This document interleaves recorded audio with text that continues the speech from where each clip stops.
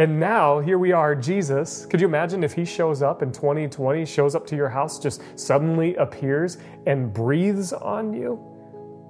I mean, just somebody breathing on you normally would be bizarre, but especially during COVID-19. I mean, are you going to be the one to say to Jesus, hey, Jesus, where's your mask? But all kidding aside, see, Jesus' breath, it's a different kind of breath. It's a divine breath. It's a breath that existed even before time began. See, the Hebrew people who wrote the creation narrative described this breath and this wind of God using a word, ruach, which simply means breath or divine wind that is personified. Hello, everybody, and welcome to the Life Church Canton podcast. My name is Sam. I'm the host of this show, and I'm so thankful that you're listening. Last week, we just wrapped up a series called Cross Equals Love that culminated with our Easter weekend. If you missed any of that series, you can either go check it out here on the podcast, or you can check it out on our website, www.lifechurchcanton.org, and you can find all the messages there. Next week, we are going to be starting a series on the book of Ephesians, but this week is a standalone message from Pastor Jared. But I wanted to let you know about a couple of things. God willing, hopefully we'll be back in person on the first weekend of May, and we're going to do something called New Life Weekend, which is our baptism service. So hopefully we'll be able to actually do that and all be in person together. So I just wanted to make sure that you all knew that. But until then, you can still find our messages online and on the podcast. So without further ado, here's Jared, and enjoy the message. Well, hello and welcome to Life Church. I'm Jared and I'm one of the pastors, and we're so grateful that you've decided to join us online today. Well, hello and welcome to Life Church. I'm Jared and I'm one of the pastors. And no, just kidding. Don't adjust your screen. There's no glitch going on. There's nothing wrong with your video or your internet stream right now. I'm just having a little bit of fun. If you were joining us for Easter last week, you got to see the glitchy version of me saying hello and happy Easter to you like 5 or 6 times. So we thought we'd try to recreate that moment just to make you feel a little bit more comfortable and at home. But no, you're totally fine. We are glad you are here. Welcome. Thanks for joining us at Life Church. If I want you to do me a favor, if you're brand new, would you just go ahead and tell us? Would you type "I'm new" in the comment section and let us know so that we can reach out to you as soon as possible? And don't be surprised if 20 or so people also jump on and comment and say hello and welcome and glad you're here. That's very normal behavior for us at Life Church. We want to create a sense of belonging for you. In fact, if we were in our church building right now, what I would do is I would point over to a wall that has our code signs on it. Our code is sort of who we are. It's our culture. What makes us us. And one of those codes is you belong. We want to create a sense of belonging for all of you so that you can experience hope and peace and love. Right? But also we want to share that belonging with others. And so would you all do me just one more favor? And would you go ahead and click share? Go ahead and share this video, share this worship experience to others, to everybody in your circles, so that others can experience the hope of the resurrection. See, I want to say this again to you. Happy Easter, because technically it's still Easter. So happy Easter. Christ is risen and it's exciting. In fact, I want to share just a few numbers with you, a few figures that took place last week at Easter at Life Church. We had at least 5 people who decided to commit their lives to Jesus for the very first time. What does that mean? Well, they said yes to Jesus. They said yes to his way of life. Now, that doesn't mean that they have it all figured out or they have all the answers, but they decided to take a step of faith and say yes to Jesus and begin to encounter him in a brand new way. That's worthy of being celebrated. We also had at least 8 people who felt comfortable to type "I'm new" in the comment section, and so we were able to reach out to them. And if that's you, you're one of the 8 and you're back joining us, welcome. We're glad to have you back. We want to get you further connected and hope you stay connected. And eventually we're going to be in person. It's not just going to be a digital connection, so we look forward to that, but we're excited to have you with us as well. We had some 600 or so devices that were streaming our Easter services live at any given moment. Now, there's some numbers that have to be attributed to that. That means that there's about 1.5 to 2 people per every device. That's how the stats work. There's no such thing as a half of a person, right? But about 1,000 to 1,200 people were streaming our services live. And then beyond that, many more people were able to follow up and experience Easter at Life Church. This is exciting. Easter is an exciting time. It's celebrating the resurrection of Jesus, and it's good news. It is. But have you ever wondered or ever asked yourself this question, okay, so what now? What now? I mean, I know that Easter is important. I know that Easter is good news, and I know that it means that God is supposed to be in charge, but man, it doesn't feel like it. I've had an opportunity for many years as a pastor to talk with people who wrestle with this very question. They know that Christ is risen, that Christ is in charge, but what does that mean for today in this moment? Especially today. As I look out my window right now, I look out my window every day and I wonder, when are we all going to go back outside? Or I wonder about this invisible virus that is literally taking over our lives, and in some cases, it's taking our lives. We don't know how this is all going to continue to unfold, and there's a bit of fear and anxiety that comes along with that. It's kind of a scary time. Yes, Christ is risen, but what now? You ever feel like that? And there's this moment in the scriptures that recaptures a similar kind of event, a similar kind of scene, and I would say a similar kind of emotion. See, after the crucifixion, fear and despair set in big time, obviously, right? Like the guy that they hoped that was going to be in charge, that was going to take over, that was going to help them win and get out of their situation and become king in the way at least that they thought he would become king, he doesn't. In fact, he doesn't even put up a fight, and eventually he dies. And this isn't like oh, shoot, I guess we missed a good opportunity, or oh man, better luck next time. No, this is complete devastation. Devastation that would cause anybody, and certainly the disciples, to feel like, are you kidding me? God, what are you doing in this situation? Are you even here? Do you even listen? Are you paying attention to what's going on in our lives? What in the world is going on? This isn't better luck next time. This is a total disappointment and loss. Or at least so they think. Because then Easter happens. Right? Easter happens, and we're told that the women are the first ones to go to the tomb. At least it records in John that Mary Magdalene was the first one to go to the tomb, and she becomes this first preacher, this first evangelist, right? But then she goes and she tells Peter and John, 2 other disciples of Jesus. And they want to see it for themselves. And so it says that they race to go see the tomb themselves. And now it's important to know that John won the race. It seems weird for me to say, but actually that's written down in the scriptures. You can go and read it for yourself. John, who writes about this account, puts in for himself that he outran Peter. That's very strange to say, but apparently he had some kind of competitive spirit within him. But it's natural, right? There's this excitement and anticipation for what they're about to experience.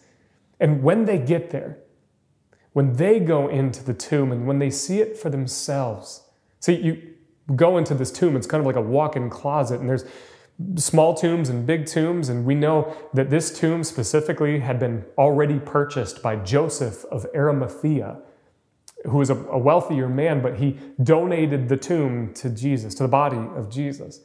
And so they're able to go in, to walk into the tomb and to see for themselves, and what they go and they find is the absence of the body of Jesus. And then it's in that moment that they finally believe that Jesus is alive. The scriptures say it this way, that until this moment, they hadn't understood the scriptures that said Jesus must rise from the dead. Think about that for just a moment, right? They spent 3 years with this guy. 3 years, following him everywhere, learning his every move, hanging on every single word. And they didn't know that this was the plan. They didn't at least understand that this was where this was all going. They didn't get resurrection. This was incredibly confusing to them. But they at least believe now, finally, in this moment. And then you know what it says that they do next? You know what they do? They go and they have this giant party. No, that doesn't happen. No, actually, they go and they tell everybody else about what happened. Nope, not that either.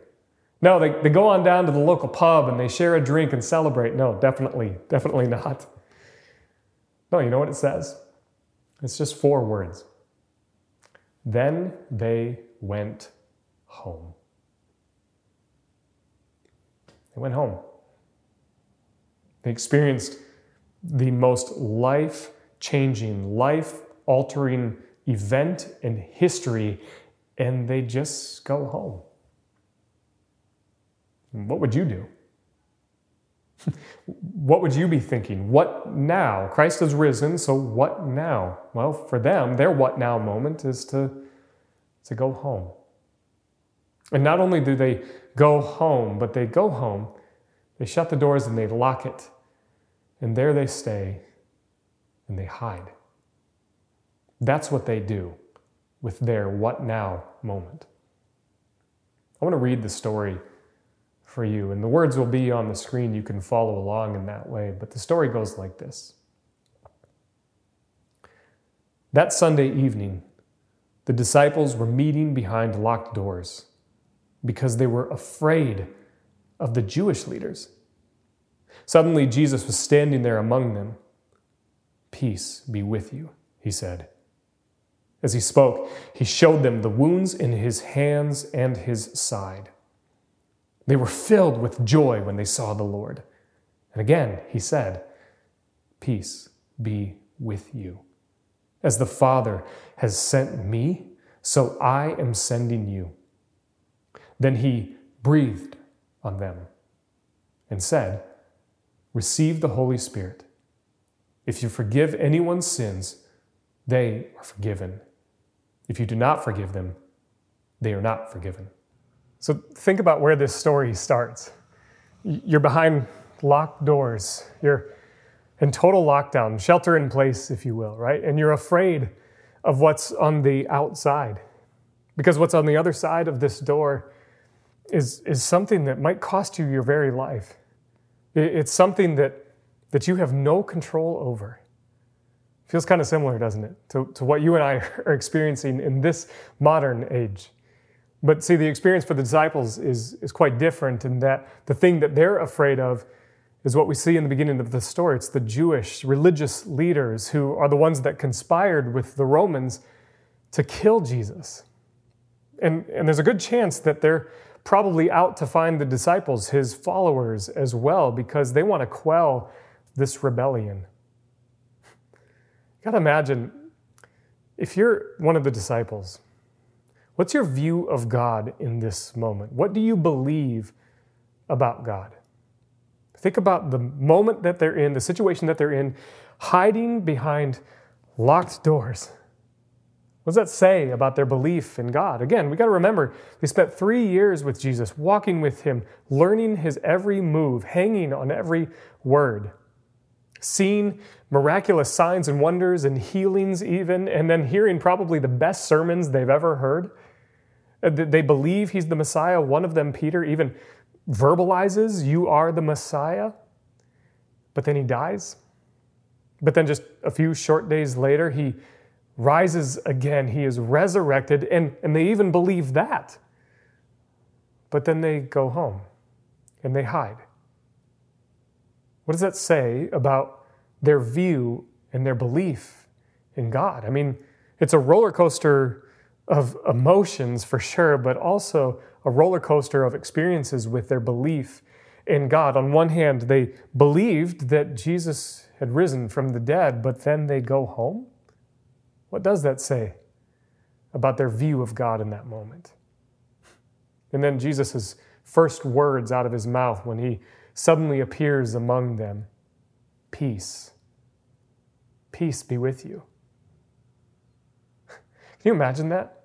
Jesus just shows up. He doesn't seem to be all that deterred by their lockdown, their shelter in place. He just simply shows up. He doesn't even have to bust down the door or run through the walls. He's just there to bring peace. Peace in the fear and the despair and the anxiety that they're feeling in this moment. Peace for the fear of the unknown, of what's on the outside and not sure how that's going to impact them. Peace in the despair, thinking that, well, we lost now. This is over for us. Or maybe we even lost Jesus. Or we're not actually sure. We're not entirely sure that he's the king that we thought he was going to be. Peace in the anxiety. Thinking that, well, I thought God was like this, but now he's like this. And actually, I'm not really even sure, and I don't have any control. Peace. Peace be with you. And then Jesus does something beautiful and meaningful. He shows them the wounds in his hands and in his side. And it's in this moment that they recognize him and that they feel joy. See, they associate their Lord, their leader, their king with his pain and his suffering and his wounds and afflictions. Doesn't that seem backwards to you? I mean, I think about, I tend to be the most happy in the absence of pain, but see, that's where Jesus is different and radical. He's not interested in my short-term happiness, but more so in my long-term joy. See, joy and happiness are two completely different things. Joy is the thing that I need to sustain me in the presence of pain. One biblical writer says it this way, that Jesus, because of the joy set before him, he endured the cross, the greatest source of his pain. Jesus' pain and his wounds and his afflictions are how you and I will actually recognize who Jesus is. Not just on the cross, not just in the here and now even, but in the future age to come, when Jesus returns in the new heavens and the new earth. See, the biblical writer John, who writes Revelation, says it this way, that Jesus is the Lamb who was slain before the creation of the world even. In other words, his pain and suffering was always part of the plan. It's how you and I will recognize him. It's how God, this divine being, identifies with humanity, with all of creation, but it's for our joy. See, this is how we recognize Jesus, and it's in this moment that the disciples feel joy. And then he does something even a little bit more bizarre. He breathes on them. He breathes on them. Never before have verses like this stuck out to me, especially in a time like this, in April 2020 and COVID-19, right? Like where the whole world is being encouraged not to breathe on each other, to stand 6 feet or more apart from other people, to even wear a mask to protect breath, right? And now, here we are, Jesus. Could you imagine if he shows up in 2020, shows up to your house, just suddenly appears and breathes on you? I mean, just somebody breathing on you normally would be bizarre, but especially during COVID-19. I mean, are you going to be the one to say to Jesus, hey, Jesus, where's your mask? But all kidding aside, see, Jesus' breath, it's a different kind of breath. It's a divine breath. It's a breath that existed even before time began. See, the Hebrew people who wrote the creation narrative described this breath and this wind of God using a word, ruach, which simply means breath or divine wind that is personified. See, God's breath, his wind, is revealed to us in the presence of the Holy Spirit. And so you see Jesus breathing on them and then saying, receive the Holy Spirit. They're synonymous. They're one in the same. The presence of the Holy Spirit comes upon them, is breathed upon them. Why? For what reason? Well, things are about to change. See, it's an assurance of God's peace that's with them. That's why he says, peace be with you. But also, it's an assurance of his presence and his power that he wants to instill upon them for their purpose. This is about to be their what now moment. They're going to have purpose now. See, because of the presence and the breathing of the Holy Spirit that they're now going to receive, life will never be the same. Everything is about to change. But that means they're going to have to do something. They're going to have to unlock that door. And they're going to have to go outside. Because Jesus is sending them.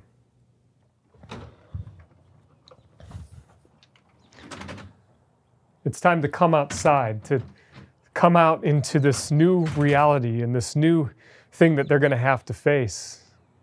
They're going to have to face their greatest fears. But they're going to have to start getting to work. And that's where the Holy Spirit empowers them. See, they're going to have to do something different and live this radical new kind of life that's been empowered by the Holy Spirit. See, there's a lot of pain and frustration that they're feeling, and rightly so. And they're probably confused, but Jesus gives them his peace and also his purpose. See, they have to be about the work of the kingdom. And so that primary work he calls them to, what he tells them to do, is to forgive people. It seems strange, doesn't it? Like, this is a pivotal moment, a crucial turning point in the story, and certainly in the resurrection. You think Jesus would talk more than just about forgiveness. You think he'd, talk about something exciting. Like, I would imagine him showing up being like, ta-da, I'm here, I'm alive, I did it. We won, we're in charge now, we're going to take over. But he doesn't say that, or he doesn't say anything like, hey guys, it's going to be okay, don't worry about dying, because whatever happened to me is going to happen to you, so just sit back and chill and just wait for that moment to happen, and everything's going to be okay. Doesn't say any of that. Now, Easter is here, Christ is risen, so it's time to get to work right now, today. There's work to be done in the kingdom, and one of the primary functions of the kingdom is forgiveness. Forgiveness of who? Well, of the people that oppose them, of their enemies. Maybe it's outsiders, people who disagree with them. Those people, they have to go and forgive them. Certainly we could look at the beginning of the story where they're opposed by the Jewish leaders. Maybe it's the Roman Empire, the people that are hardest to forgive. That's what Jesus calls them to go do. And it's going to be really hard. But that's why he's given them the Holy Spirit. That's why he breathed on them. And now they're empowered to do something radical. It's going to be hard. They're never going to return back to normal ever again.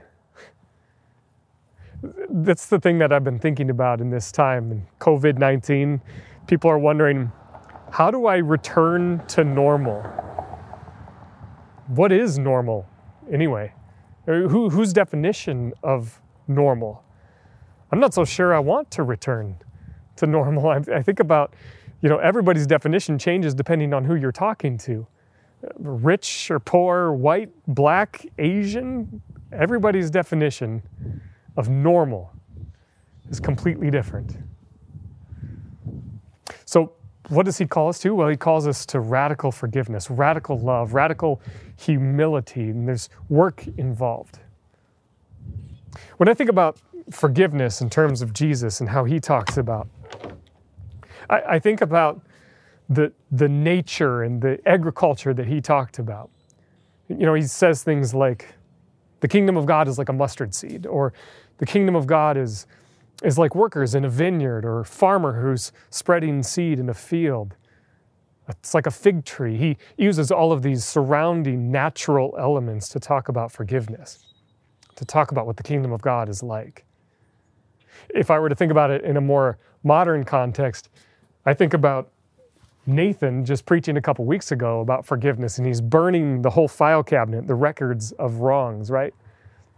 And you might even be thinking right now, just as I said that, wait, yeah, Nathan did talk about forgiveness just a couple weeks ago. You're saying we're talking about forgiveness again?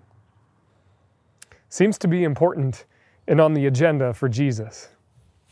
Seems to be important in that pivotal moment when he shows up. The disciples are hiding and they're behind locked doors, but then he breathes on them to receive the Holy Spirit. And the first thing that he calls them to go do is forgiveness. See, I think we as followers of Jesus, sometimes we have amnesia. we forget the work that Jesus has called us to. Forgiveness is a big piece of that. So when I think about the work that has to be done, there's tools involved, and it requires some effort here and there. We got to kind of get our hands dirty and get to work. I think about, tending to a lawn, especially right now, and it's the spring season, and some of the ugliness is starting to show up in my lawn. We also have a dog as well, and so there's parts of our lawn where she's kind of killed the grass a little bit. So think about it maybe a little bit like this. Like, I got to get down into some of these parts and dig away this dead grass in order to remove the ugliness that it is. Now, I can't just leave it like this, because if I do, well, then eventually weeds are going to sprout up, or they're going to come and they're going to take over some of the other parts.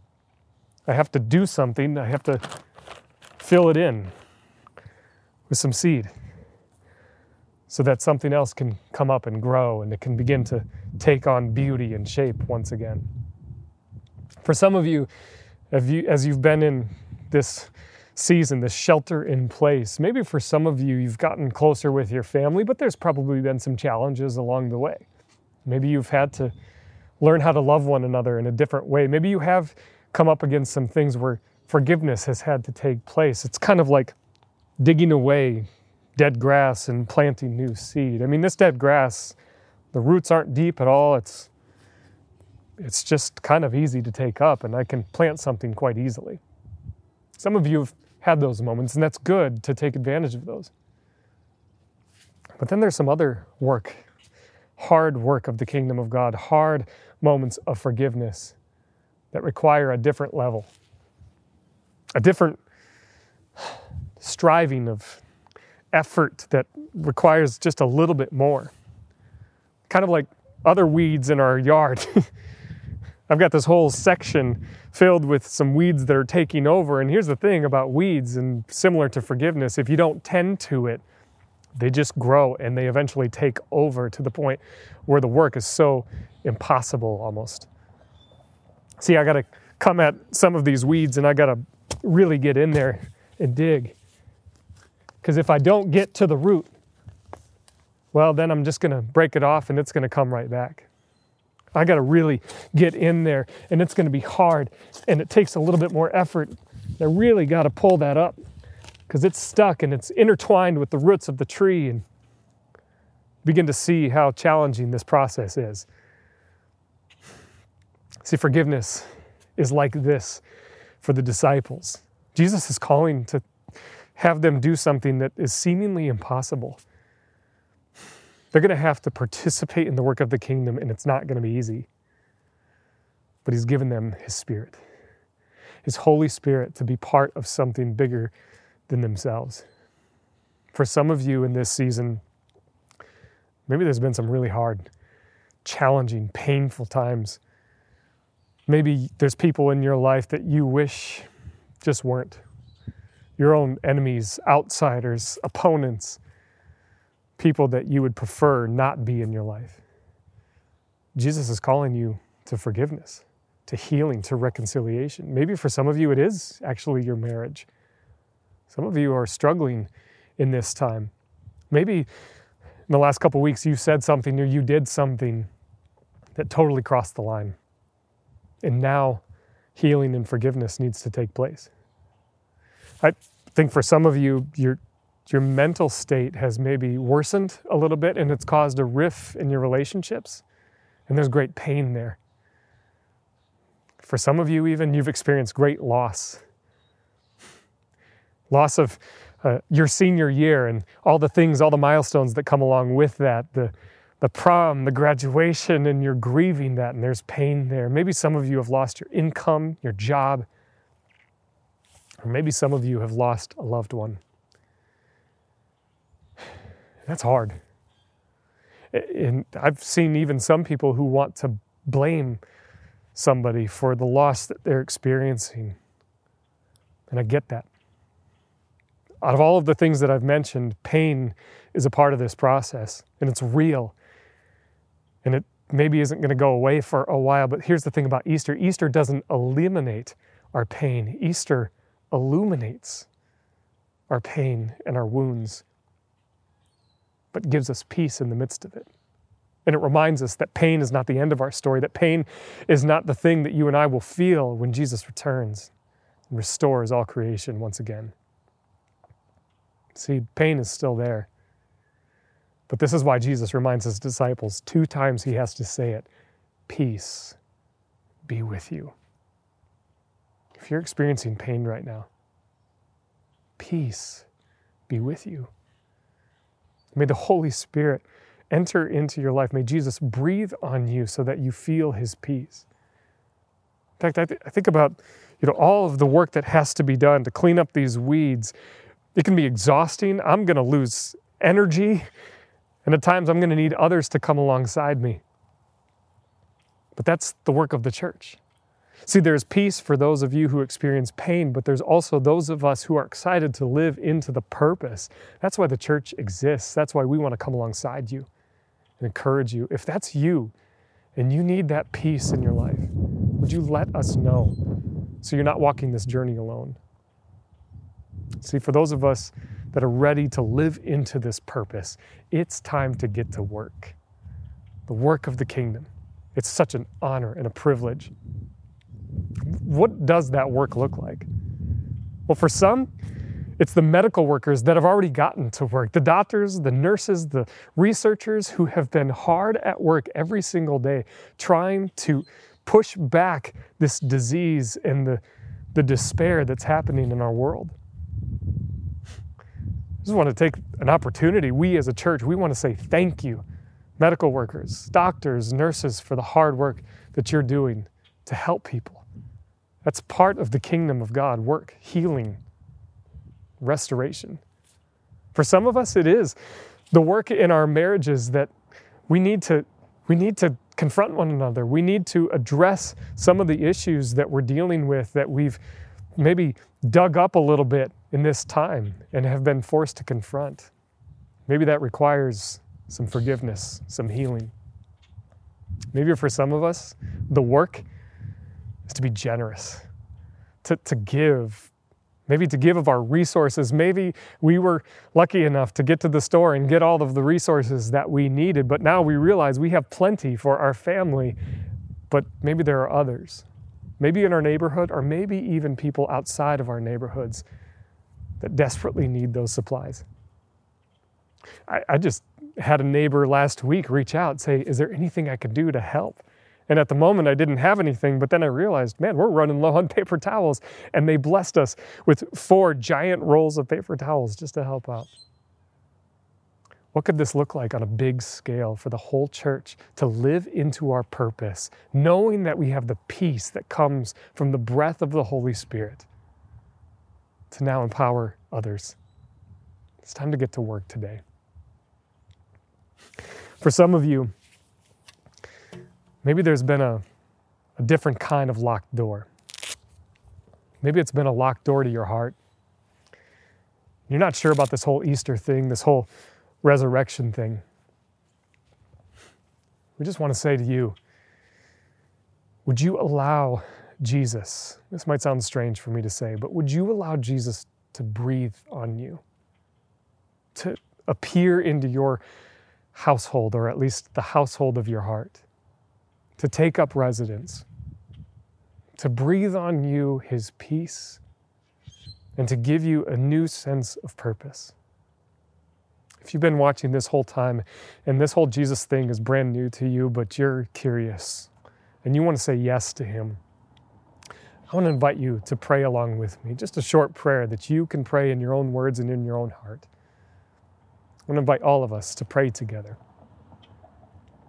God, I realize there's weeds in my life, there's brokenness in my life. And I don't know if I know you in the same way that the disciples did. And there's times where I feel afraid of what's on the outside, of what's on the other side of that door. I don't know what going back to normal is going to look like. God, I don't know what's in store. But God, I trust that you bring peace and that you give me purpose. So God, I want to follow your son Jesus, and I want to live into the purpose that you have called me to. I pray it in your name, Jesus. Amen. Hey, thanks so much for listening. If you want to find out more information about Life Church Canton or other churches in the Life Church Network, you can go to lifechurchcanton.org/now or fill out the form linked in the show notes, and someone from the church will reach out to you with more information. If you watched Life Church online for the first time this past weekend, we would love to know about it. We believe that life isn't meant to be lived in isolation, but we want to connect with you and learn to live like Jesus in community together. If you want to email the show, you can do that at podcast@lifechurchcanton.org. You can subscribe to the show wherever you get your podcasts, and if you're enjoying it, please share it with a friend and leave us a review. Once again, my name is Sam Parham, and you've been listening to the Life Church Canton podcast. Have a great week, everybody.